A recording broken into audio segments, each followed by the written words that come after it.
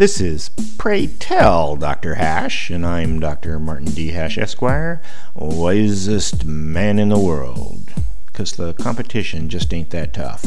And these are things I wish someone had told me. Today's topic, the irony of universal health care.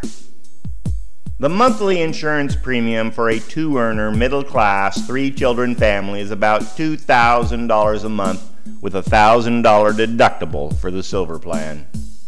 If the family earns $120,000 a year, they don't qualify for an Obamacare subsidy. So with no employer footing the bill, regular families have difficulty affording it. And as premiums continue to increase during the next decade, middle-class people will simply opt out of the system.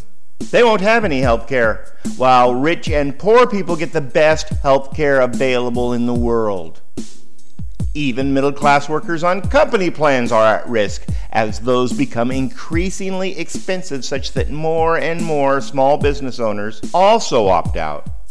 In fact, take-home wages seem to have stagnated in the past decade, but if rising healthcare insurance premiums are included, wages have actually gone up.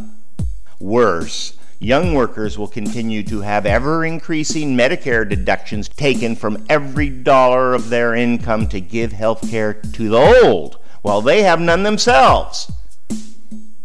Eventually, the insurance trust will be broken by an outraged middle class, or Obamacare will be repealed, leaving costs ratcheted up and no universal health care.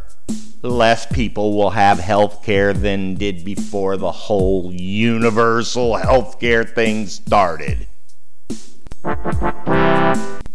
For more, see my website at martinhash.com.